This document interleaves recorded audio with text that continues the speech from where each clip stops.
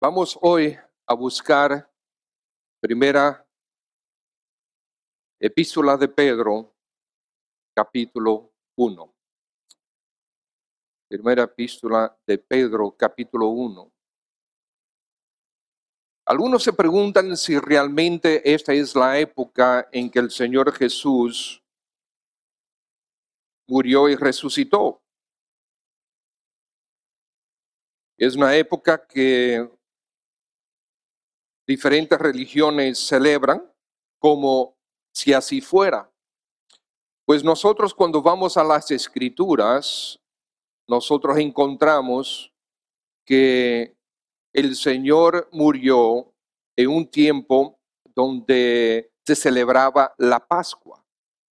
Y la Pascua se celebraba una vez al año en el mes de Nisan, justamente el día 14 del mes de Nisan. Entonces, el mes de Nisan, el día 14, corresponde a principios de abril.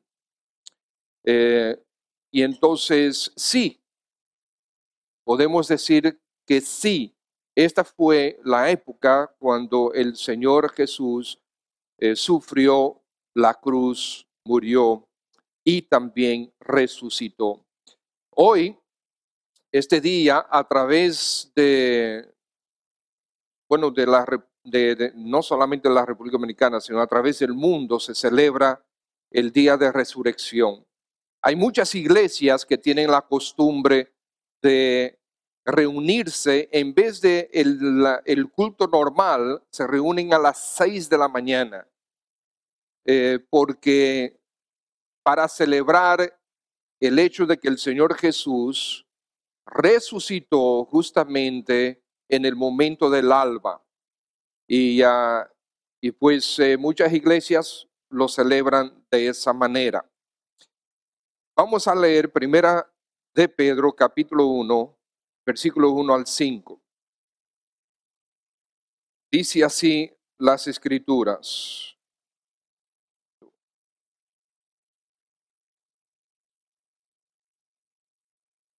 Pedro, apóstol de Jesucristo, a los expatriados de la dispersión en el Ponto, Galacia, Capadocia, Asia y Bitinia, elegidos según la presencia de Dios Padre en santificación del Espíritu, para obedecer y ser rociados con la sangre de Jesucristo, gracia y paz os sean multiplicadas.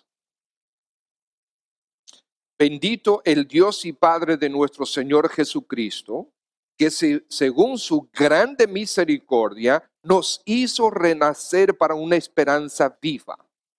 Ahora vamos a leerlo otra vez, el versículo 3. Porque lo comencé a leer, no creo que era como el apóstol Pedro tenía la intención o como él la escribió. Creo que él la escribió como una alabanza hacia el Señor, no una canción, sino un grito de alabanza. Creo que más bien él quisiera que nosotros lo leyéramos de esta manera. Bendito el Dios y Padre de nuestro Señor Jesucristo, que según su grande misericordia nos hizo renacer para una esperanza viva por la resurrección de Jesucristo de los muertos, para una herencia incorruptible, incontaminada e inmarcesible, reservada en los cielos para vosotros, que sois guardados por el poder de Dios mediante la fe, para alcanzar la salvación que está preparada para ser manifestada en el tiempo postrero. Así pues, el apóstol Pedro nos presenta estos versículos. Bendito el Dios y Padre de nuestro Señor Jesucristo. Habla de la gran misericordia de Él, habla de la esperanza viva, habla de la herencia, habla de la salvación, y todo esto es posible por la resurrección de Jesucristo de los muertos. El tema de la resurrección del Señor Jesús es muy familiar para nosotros. De hecho, probablemente demasiado familiar. Es un tema que nosotros tratamos constantemente durante el año. Nosotros no nos referimos a la resurrección de Cristo una vez al año. Nosotros constantemente estamos hablando de nuestro Señor que ha resucitado y que nuestro Señor viene otra vez. La resurrección del Señor Jesús es una verdad que debe ser celebrada con entusiasmo. Debemos entonces, si deseamos, recordar las bendiciones que nos ha traído la resurrección de Cristo, que ha hecho posible la resurrección de nuestro Señor. El apóstol Pedro, al escribir esta carta, se entiende que él escribió esta carta a mediados de los años 60, cuando Nerón ya estaba en plena forma de desquicio. Fue ese año, el año 64, que Nerón inició la persecución contra los cristianos, acusándoles de haber iniciado un incendio en Roma que destruyó una tercera parte de Roma la noche del 18 de julio de ese año 64. Muchos estaban acusando al mismo Nerón de que él había iniciado el incendio contra Roma, porque él estaba desquiciado definitivamente. Nerón murió con 34 años de edad y él reinó durante unos 10 o 12 años. O sea que imagínense que él inició bastante joven. Nerón, para defenderse de las acusaciones, quiso buscar un chivo expiatorio. ¿Y realmente quién no se iba a defender? Los cristianos. Y aparentemente él lo sabía. Entonces él, para defenderse, decidió verter su ira contra los hijos de Dios. Al parecer, Pedro escribe desde la misma Roma a los creyentes de Asia Menor, de aquel tiempo que comprende hoy día todo lo que es Turquía. La persecución severa que ya estaba en Italia, en alrededor de Roma, había crecido rápidamente y estaba alcanzando Grecia y creciendo en Grecia, y poco a poco iba penetrando también el Asia Menor. Pero aparentemente para el momento que ellos reciben la carta, todavía no parece que Asia Menor está bajo la misma crueldad que está sucediendo en Roma en ese momento. Pero Pedro les envía una carta llena de esperanza en sus venas. Una carta para estos creyentes, por lo que les espera. Y por lo tanto ellos deberían mantener sus ojos en Cristo. Él escribe desde Babilonia, capítulo 5, versículo 13, y ahí 1 de Pedro. La iglesia que está en Babilonia, elegida juntamente con vosotros, y Marcos, mi hijo, os saludan. Muchos comentaristas entienden que cuando él se refiere a Babilonia, él se está refiriendo a Roma, y que él lo utilizó Babilonia para no identificar su lugar, delatar su lugar de origen.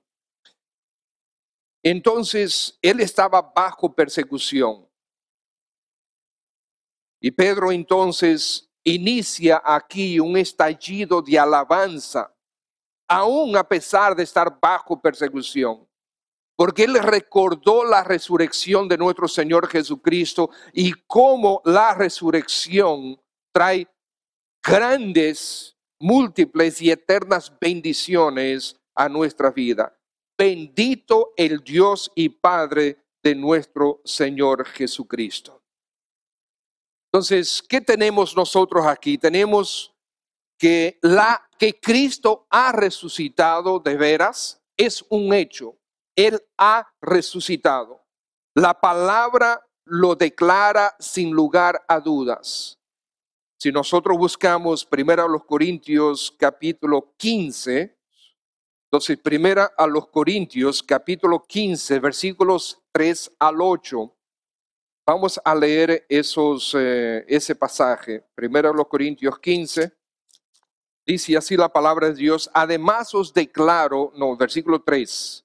Versículo 3. Porque primeramente os he enseñado, dice Pablo, lo que asimismo recibí, que Cristo murió por nuestros pecados conforme a las Escrituras, y que fue sepultado y que resucitó al tercer día conforme a las Escrituras, y que apareció a Cefas y después a los 12. Después apareció a más de 500 hermanos a la vez, de los cuales muchos viven aún y otros ya duermen.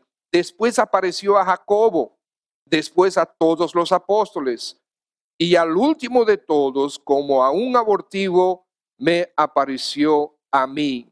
También tenemos en 1 Corintios capítulo 15, versículo 17 y versículo 20. 1 Corintios 15, 17 dice, y si Cristo no resucitó, vuestra fe es vana. Aún estáis en vuestros pecados. Pregunto, ¿ha sido tu fe vana, sin sentido? ¿Has tú creído en vano? Tú sabes muy bien que no. Tú sabes muy bien que no. Que Cristo sí vive por medio de su Espíritu en ti. Tú tienes hartas evidencias en tu vida y en la vida de los demás de que Él sí vive. Versículo 20. Mas ahora Cristo ha resucitado de los muertos. Primicias de los que durmieron es hecho. La Escritura declara de manera tajante de que Cristo ha resucitado. El mismo Señor lo profetizó en Mateo capítulo 16. No es necesario que lo busquen. Versículo 21 dice, desde entonces comenzó Jesús a declarar a sus discípulos que le era necesario ir a Jerusalén y padecer mucho de los ancianos, de los principales sacerdotes y de los escribas, y ser muerto y resucitar al tercer día. También Mateo 26, versículo 32, el Señor dice, pero después que haya resucitado, iré delante de vosotros a Galilea. Juan capítulo 2, versículo 19, respondió Jesús y les dijo, destruid este templo y en 3 días lo levantaré. Dijeron luego los judíos, en 46 años fue edificado este templo y tú en 3 días lo levantarás. Mas él hablaba del templo de su cuerpo. Por tanto, cuando resucitó de entre los muertos, sus discípulos se acordaron que había dicho esto y creyeron la Escritura y la palabra que Jesús había dicho. Pues el Señor mismo lo profetizó. Y hay pruebas incuestionables, hermanos. La cantidad de testigos, como nosotros vimos. Cantidad de testigos que vieron al Señor resucitado, que lo vieron morir, lo vieron ser crucificado, lo vieron morir. Muchos de ellos testificaron en su sepultura también y después lo vieron vivo. Los soldados romanos guardando la tumba con el sello del rey. Hay muchos que entienden que esto es cosa pequeña. Amados hermanos, eran un grupo de soldados no pequeño que habían sido designados con la asignación, con la función única de que nadie se robara el cuerpo que estaba dentro de la tumba. Nadie podía abrir esa tumba. Y los soldados sabían lo que significaba ese encargo. Ellos tenían que guardarlo con su vida. Y si algo sucedía, ellos tenían que pagar con su propia vida.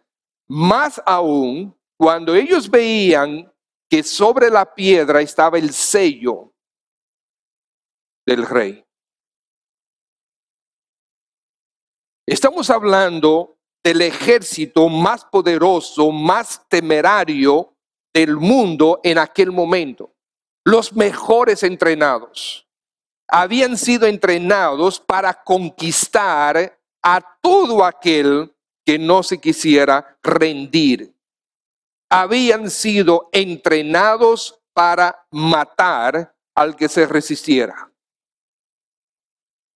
O eran ellos los enemigos o eran ellos mismos. Esto es muy importante, hermanos, porque no es verdad que un grupito de discípulos iban a ir a robarse el cuerpo. También está la amenaza de los principales sacerdotes. ¿Por qué los principales sacerdotes tenían que amenazar? ¿O cuáles iban a ser aquellos intrépidos en querer robarse el cuerpo por encima de los soldados, por encima del sello, y después ser perseguidos y recibir la misma tortura que Jesús recibió? El miedo de los discípulos que estaban escondidos también muestra que Él sí resucitó. Porque el miedo de los discípulos, por lo que viene después, por la intrepidez que tuvieron los discípulos después, el hecho de que ellos estaban escondidos con miedo y después que vieron a Cristo resucitado, ellos completamente cambiaron y fueron usados por el Espíritu Santo para revolucionar el mismo imperio que había condenado y había asesinado a Jesús. La piedra también es prueba de que Él ha resucitado. No había forma realmente de mover esa piedra. Quiero leerle algo que escribió Josh McDowell. La piedra que selló la tumba después que Jesús fuera sepultado no era exactamente el tipo de piedrita que hace saltar en una laguna. Era una piedra circular de 1,5 metros fácilmente y puede haber pesado alrededor de 2 toneladas. Para que tenga una idea, un Hyundai Accent pesa 1,5 toneladas. Imagínense tener un Hyundai Accent, usted le quita las ruedas y usted lo coloca sobre el piso. Muévalo. Pues esta piedra probablemente pesaba más que ese vehículo. Sigue él. Cuando construyeron la tumba, es probable que un grupo de obreros haya puesto la piedra en su lugar, usando un calzo para impedir que rodara por la zanja que bajaba hacia la entrada de la tumba. Vamos a describir. La tumba fue hecha en una montaña, al lado de una montaña. Fue hecha con no hacia abajo, sino hacia el lado, con una puerta. Recuerden que la puerta no era del tamaño de las puertas que tenemos hoy en día en nuestras casas. En nuestras casas una puerta puede medir 2 metros y 10 centímetros aproximadamente. ¿Okay? Pues esta puerta era mucho más pequeña. Recuerden cuando estábamos estudiando Juan, que tanto Juan como Pedro, cuando llegaron a la tumba, tuvieron que agacharse para entrar a la tumba. O sea que era más bajita la puerta que la altura de un hombre. ¿Okay? Entonces, estaba construido de tal manera que en el piso había como una zanja donde se colocaba la piedra que era circular. ¿Okay? Y esa piedra colocaba un calzo abajo para que no rodara. Se entraba la persona y entonces se quitaba el calzo y la piedra rodaba por medio de la gravedad, ¿verdad? Rodaba hacia la puerta de la tumba y ahí quedaba. Entonces, para quitar la piedra, había no solamente que mover la fuerza de en contra del peso de la piedra, sino también en contra de la inclinación que de manera natural hacía que la piedra rodara. Eso es lo que entienden los eruditos. Bien, para rodar una piedra de 2 toneladas en contra de su propio peso, en contra de la inclinación, algunos estiman que eran necesarios entre 9 y 20 hombres, de que no era algo fácil. Recuerden que cuando finalmente el Señor resucitó, los soldados se lo dijeron a los principales sacerdotes, y los principales sacerdotes le dijeron, digan que ustedes se durmieron. ¿Cómo? Sí, nosotros los vamos a defender, no se preocupen. Yo leí en un comentario que según algunos registros que ese comentarista historiador encontró, a esos soldados fueron ejecutados. Yo no sé si es verdad, no sé de dónde él sacó esa información, pero eso leí. Porque era imposible, no era admitido eso. También otra cosa eran las vestimentas dejadas atrás y colocadas ordenadamente en su sitio. O sea, ¿quién va a robar un cuerpo? ¿Okay? ¿Quién va a robar cualquier cosa siempre está apurado? ¿Okay?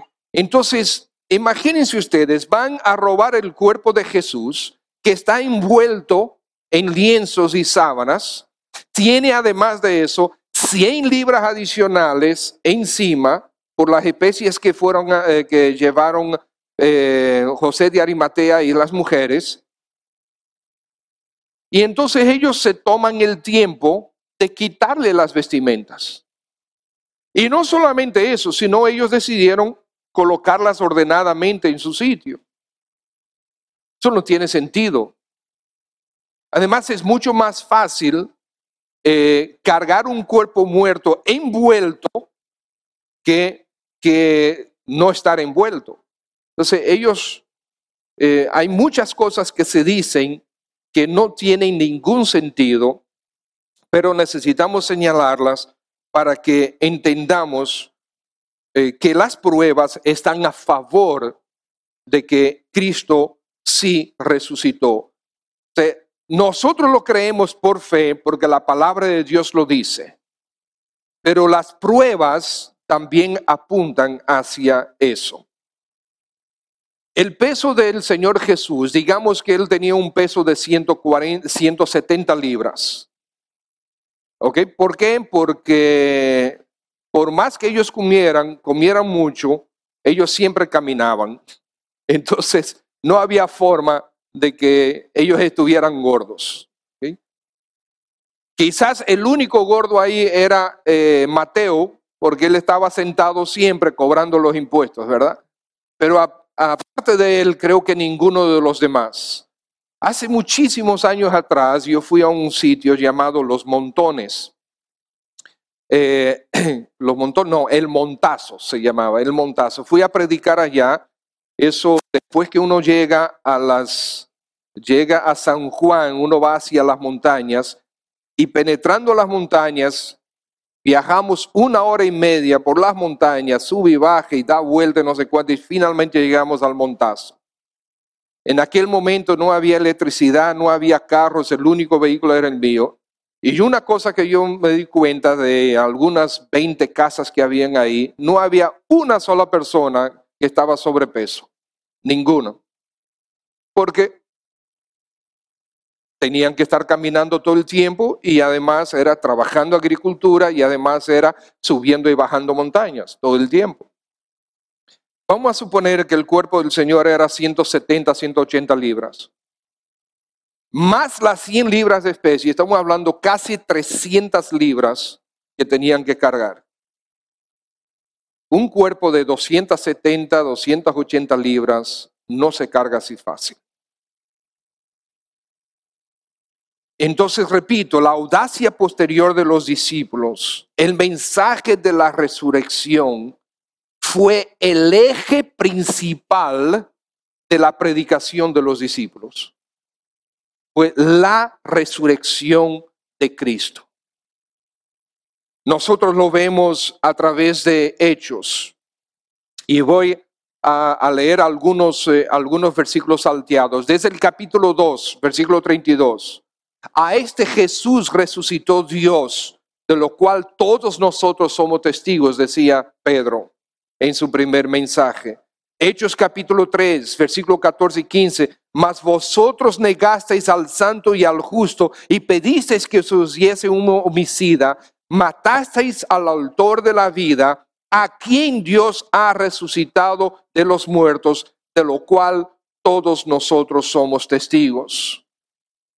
En el capítulo 4, varias veces, en el capítulo 10, varias veces, en el capítulo 17, varias veces, también en el capítulo 16, o sea, desde el principio de los hechos hasta el final de los hechos, capítulo 26, versículo 23, que el Cristo había de padecer y ser el primero de la resurrección de los muertos para anunciar luz al pueblo y a los gentiles. Amados hermanos, Hechos comprende una historia de cerca de 30 años, probablemente un poco más de 30 años.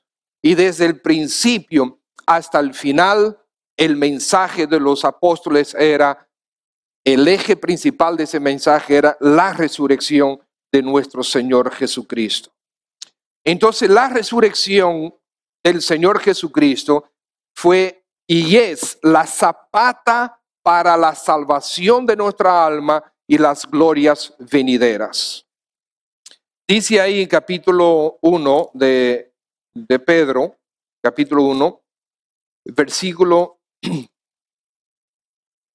2 y 3, elegidos según la presencia de Dios Padre, en santificación del Espíritu, para obedecer y ser rociados con la sangre de Jesucristo. Gracia y paz os sean multiplicadas. Bendito el Dios y Padre de nuestro Señor Jesucristo, que según su grande misericordia os hizo renacer para una esperanza viva por la resurrección de Jesucristo de los muertos. Nos hizo renacer según su grande misericordia. ¿Qué tan grande es la misericordia de Dios? ¿Cómo se puede medir la misericordia de Dios? ¿Cuál instrumento podemos nosotros usar para medir el tamaño de la misericordia de Dios para con nosotros? Pues no se puede usar un instrumento, nosotros usamos un evento. Jesús, el Hijo de Dios, en el Calvario. Esa es la forma de medir la misericordia de nuestro Señor para con nosotros. ¿Cómo deberían los hermanos de Asia Menor recibir esta verdad? Que Él, por su grande misericordia, nos hizo renacer. Bueno, hermanos, ellos estaban enfrentando persecución y la persecución iba a empeorar. E iba a empeorar mucho. ¿Cómo deberían ellos y nosotros recibir esto? Amados hermanos, nuestra vida ahora y aquí es pasajera. Esta tierra no es nuestro hogar. Y esto, cuando pienso en esto, me da tristeza ver una cantidad enorme de hijos de Dios que viven hoy, aún en nuestra iglesia, aún en nuestro país, como si esta vida ahora fuera la razón de toda nuestra vida. Esta vida no es nuestro destino. Hay algo muchísimo mejor, amados hermanos.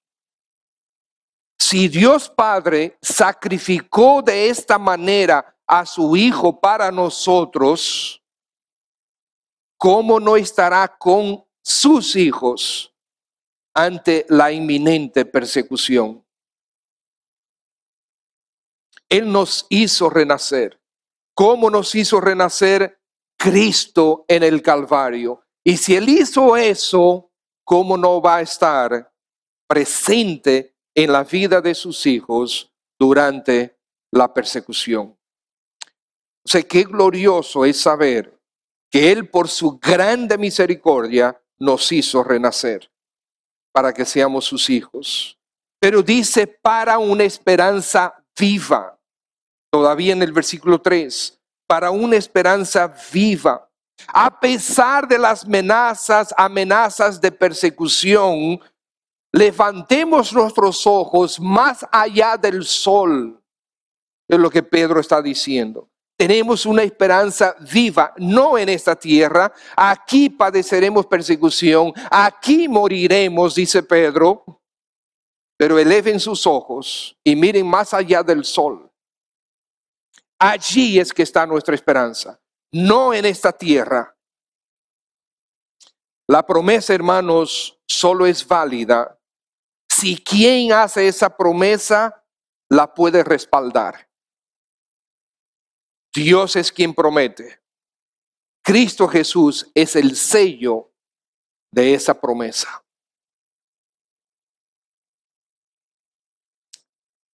Tenemos una esperanza y esta esperanza es viva y es viviente.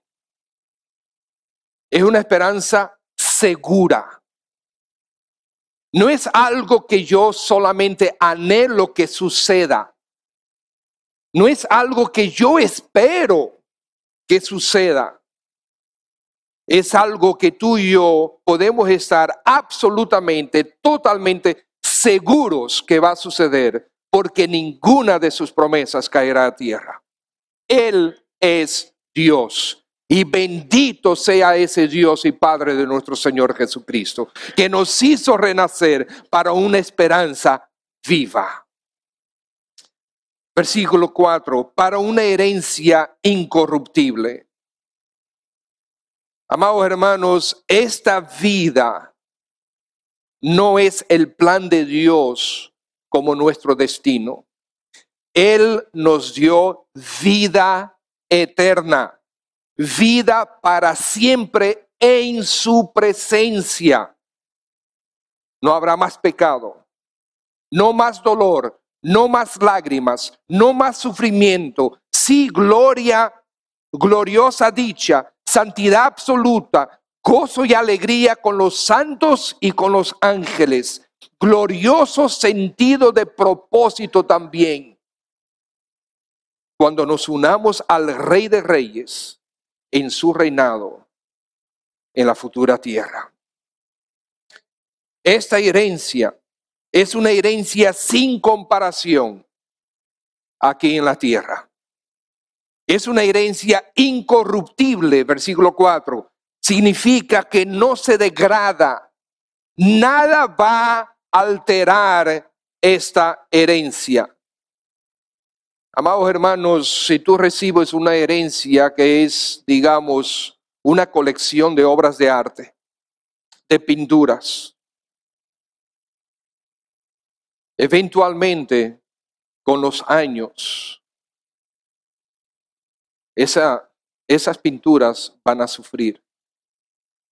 Por eso es que en los museos tienen luces especiales y colocan estas obras de arte con protecciones especiales por la luz y para que no lo toquen y para que el ambiente y para que el polvo y protegerle de todo eso. Lo hacen todo lo posible para preservar estas obras de arte, preservar el valor que ellos le dan a esas obras.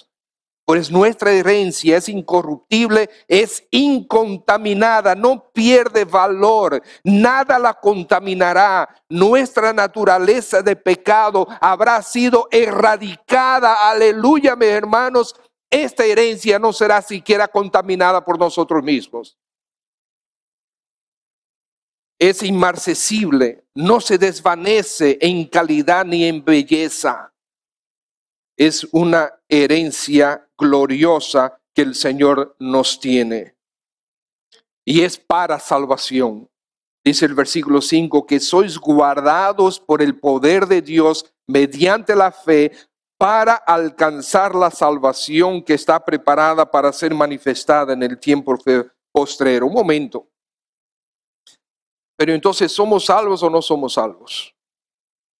Pedro dice aquí, somos guardados por el poder de Dios mediante la fe para alcanzar la salvación. Eso suena como en el futuro, ¿verdad? Que está preparada para ser manifestada en el tiempo postrero. Entonces la pregunta es, ¿somos o no somos salvos?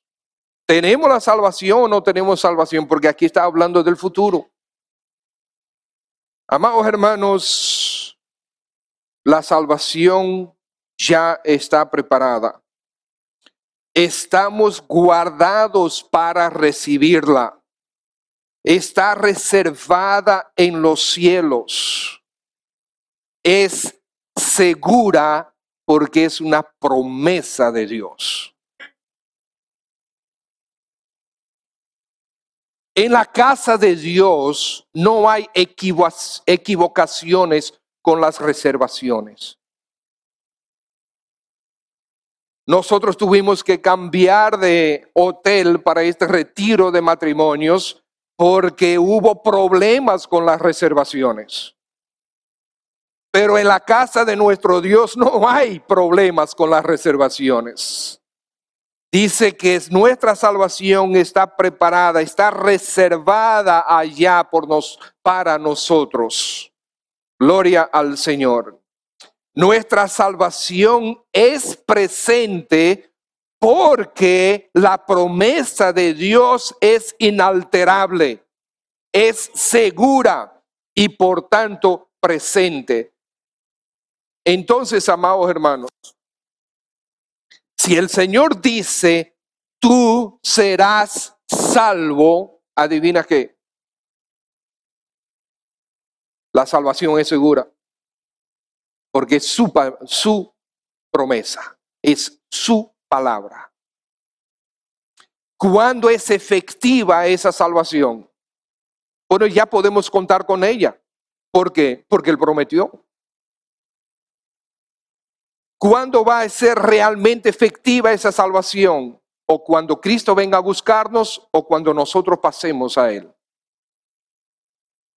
El apóstol Pablo dice que estar presente en el cuerpo, estar ausente al Señor, pero estar ausente del cuerpo es estar presente al Señor.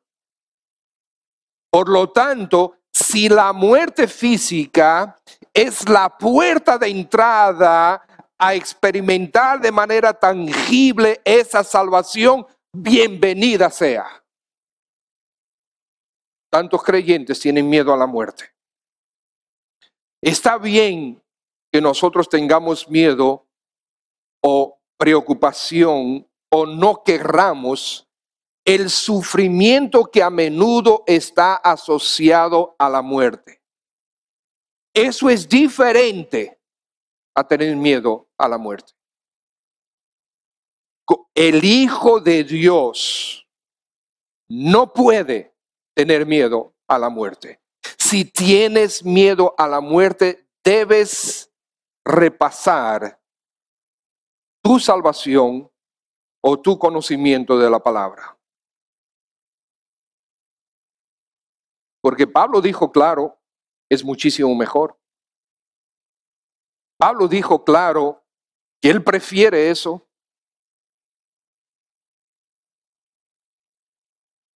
Y nosotros debemos preferirlo también. Ahora, amados hermanos, vamos a Efesios capítulo 1. Ya estamos terminando. Efesios capítulo 1. Dice Pablo, apóstol de Jesucristo por la voluntad de Dios, a los santos y fieles en Cristo Jesús que están en Éfeso, Gracia y paz a vosotros de Dios nuestro Padre y del Señor Jesucristo.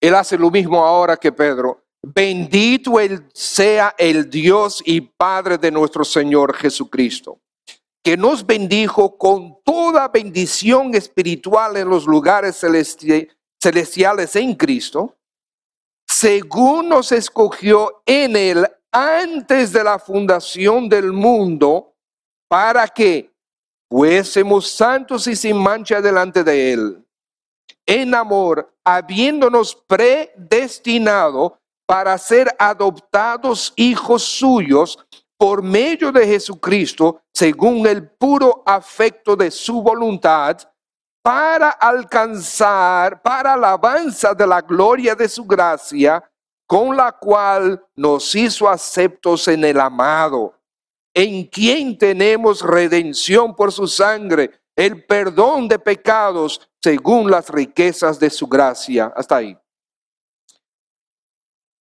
Dios tuvo un plan desde el principio, desde la fundación del mundo, desde antes de la fundación del mundo. Dios elaboró su plan. Estuvo todo el tiempo activa su presencia. De regreso a Pedro, lo dice en el versículo 2, elegidos según su presencia, según la presencia de Dios Padre. Pero Jesús, el Hijo de Dios, tuvo que encarnarse. Dios tuvo su plan antes de que el tiempo existiera, antes de que nada existiera. Dios es, y Él tuvo su plan, ideó su plan, ideó crear el tiempo por causa de nosotros, porque Él vive ausente del tiempo. Por lo tanto, cuando Él crea el tiempo, entonces es digno decirse que Él tiene presciencia. Porque si no existe tiempo, entonces no hay conocimiento previo. Porque conocimiento previo requiere tiempo. ¿Entienden? ¿Verdad? Entonces, Él crea el tiempo, nos crea a nosotros y sigue ejecutando su plan. Y su plan es tu salvación, la salvación de tu alma. Su plan es que tú pases la eternidad con Él, libre de condenación, gozando eterna dicha con Él. Pero su plan exigía que su Hijo Jesús tenía que encarnarse. Juan capítulo 1, versículo 14. Y aquel verbo fue hecho carne y habitó entre nosotros. Y vimos su gloria, la gloria como del unigénito del Padre, lleno de gracia y de verdad. El plan requería que Jesús tenía que morir. Pero hasta este punto, de nada sirvió todo este plan, amados hermanos. Que el Señor haya elaborado un plan antes del tiempo, que el Señor haya iniciado la ejecución de su plan, que Cristo se haya encarnado, que haya pasado 30 y algo de años aquí, que haya sido torturado, que haya sido crucificado, que haya sido sepultado después que murió. Nada de eso significa absolutamente nada, a menos que Cristo Jesús resucitara. Ese es el evento más importante de la historia. La resurrección de nuestro Señor Jesús. Porque la resurrección implica que murió. Y Él murió porque la paga del pecado es muerte. Y murió en sustitución por ti y por mí. Murió en tu lugar y en mi lugar. Murió para que tú no mueras. Él tomó tu lugar. pero eso no hubiese significado nada si Él no resucita.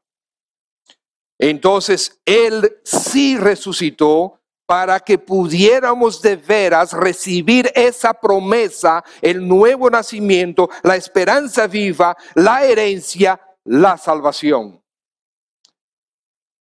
Una niña de 15 años, dice una historia, de unos 15 años de edad, se enfermó de tal manera que tuvo que ser relegada a su cama para siempre, paralítica totalmente de uno de sus lados y prácticamente ciega. El médico estaba con los padres ahí cerca y la niña escuchó cuando el médico le dijo a los padres: ella ha visto días mejores, pobrecita. Y la niña replicó de inmediato: no, doctor, mis mejores días aún están por llegar allá cuando vea mi rey en toda su belleza.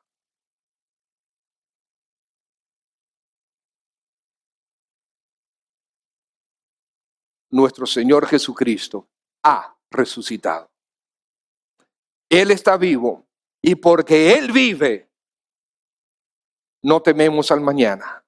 Y porque Él vive, seguro estoy. Y porque Él vive, tengo vida eterna y tú la puedes tener también. Si solamente confías en Él. Esa es nuestra esperanza. Esa es nuestra esperanza. No hay nada que pueda sustituir esa verdad. No hay riquezas, ni sabiduría, ni placeres mundanos, ni ambiciones terrenales. Nada de estas cosas puede traernos consolación a la hora de la muerte. Solamente creer en Cristo vivo. Él es nuestro Señor. Él es mi Señor. Él es mi Salvador. Por su gracia, no porque lo merezca. Vamos a orar. Padre, gracias en el nombre de Jesús. Porque por la resurrección de tu Hijo, que sí era parte de tu plan, nosotros hoy tenemos salvación segura. Padre, quizás esta mañana, aquí en este salón, habrá alguien que todavía no está seguro o segura de que si hoy parte, estará en tu presencia. El Señor Jesús vino para morir por cada uno y resucitar para garantizar la vida eterna a aquellos que creen. Te quiero pedir, Señor, que esta mañana tu Santo Espíritu convenza de la verdad y de la necesidad de tener a Cristo Jesús como Señor y como Salvador de sus vidas. Si estás aquí esta mañana, todo el mundo orando, por favor, con los ojos cerrados. Si estás aquí esta mañana y deseas que Cristo Jesús salve tu alma, es muy fácil. Él vino para eso.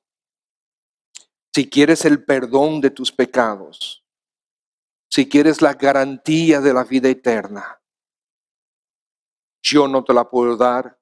Esta iglesia no te puede dar. Nadie te la puede dar excepto el Señor Jesucristo. ¿Quieres tú hoy recibir el perdón de pecados y la vida eterna? Si deseas, puedes hablar ahí en tu asiento con el único que te puede perdonar y te puede dar a esa vida eterna, el Señor Jesús. Ahí en tu asiento tú puedes hablar con el Señor. Y yo te voy a dar una idea, pero tiene que ser tu oración, tu conversación con Él. Dile: Señor Jesús, reconozco que tú eres el Salvador único y santo. Yo he pecado contra ti y mi pecado merece la condenación. Pero Señor Jesús, también sé que tú quieres salvarme, por eso fuiste a la cruz, por eso resucitaste. Ahora, Señor, perdona mis pecados, por favor. Ahora, Señor, ven a mi vida. Sé mi Señor, sé mi Salvador. A partir de ahora, quiero vivir para ti.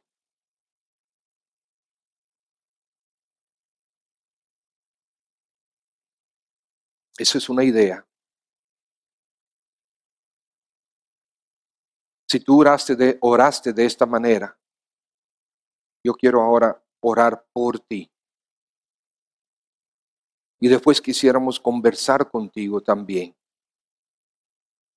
Si oraste de esta manera o deseas orar con alguien, déjame ver tu mano, yo quisiera orar por ti. ¿Hay alguien? Si oraste de esta manera, todos con los ojos cerrados, solamente quiero ver la mano de alguien que haya orado, porque yo quiero orar por ti. No te vamos a avergonzar, sencillamente quiero orar por ti. ¿Hay alguien? ¿Sí? Si levantas la mano, ¿puedo ver tu mano? ¿Alguien? Bien, Padre, en el nombre de nuestro Señor Jesús, tú conoces los corazones, tú conoces las necesidades que hay en todos nosotros. Conoces aquellos corazones que todavía necesitan arrepentirse y entregarse a ti. Colocamos a estas personas, a estas almas en tus manos. Y gracias porque hoy pudimos regocijarnos en la resurrección de nuestro Señor Jesús. Gracias, Padre, porque lo entregaste y lo resucitaste. Gracias, Señor Jesús, porque tú te entregaste y tú volviste a tomar la vida. Hoy eres nuestro seguro Salvador y Señor. A ti la gloria. Amén.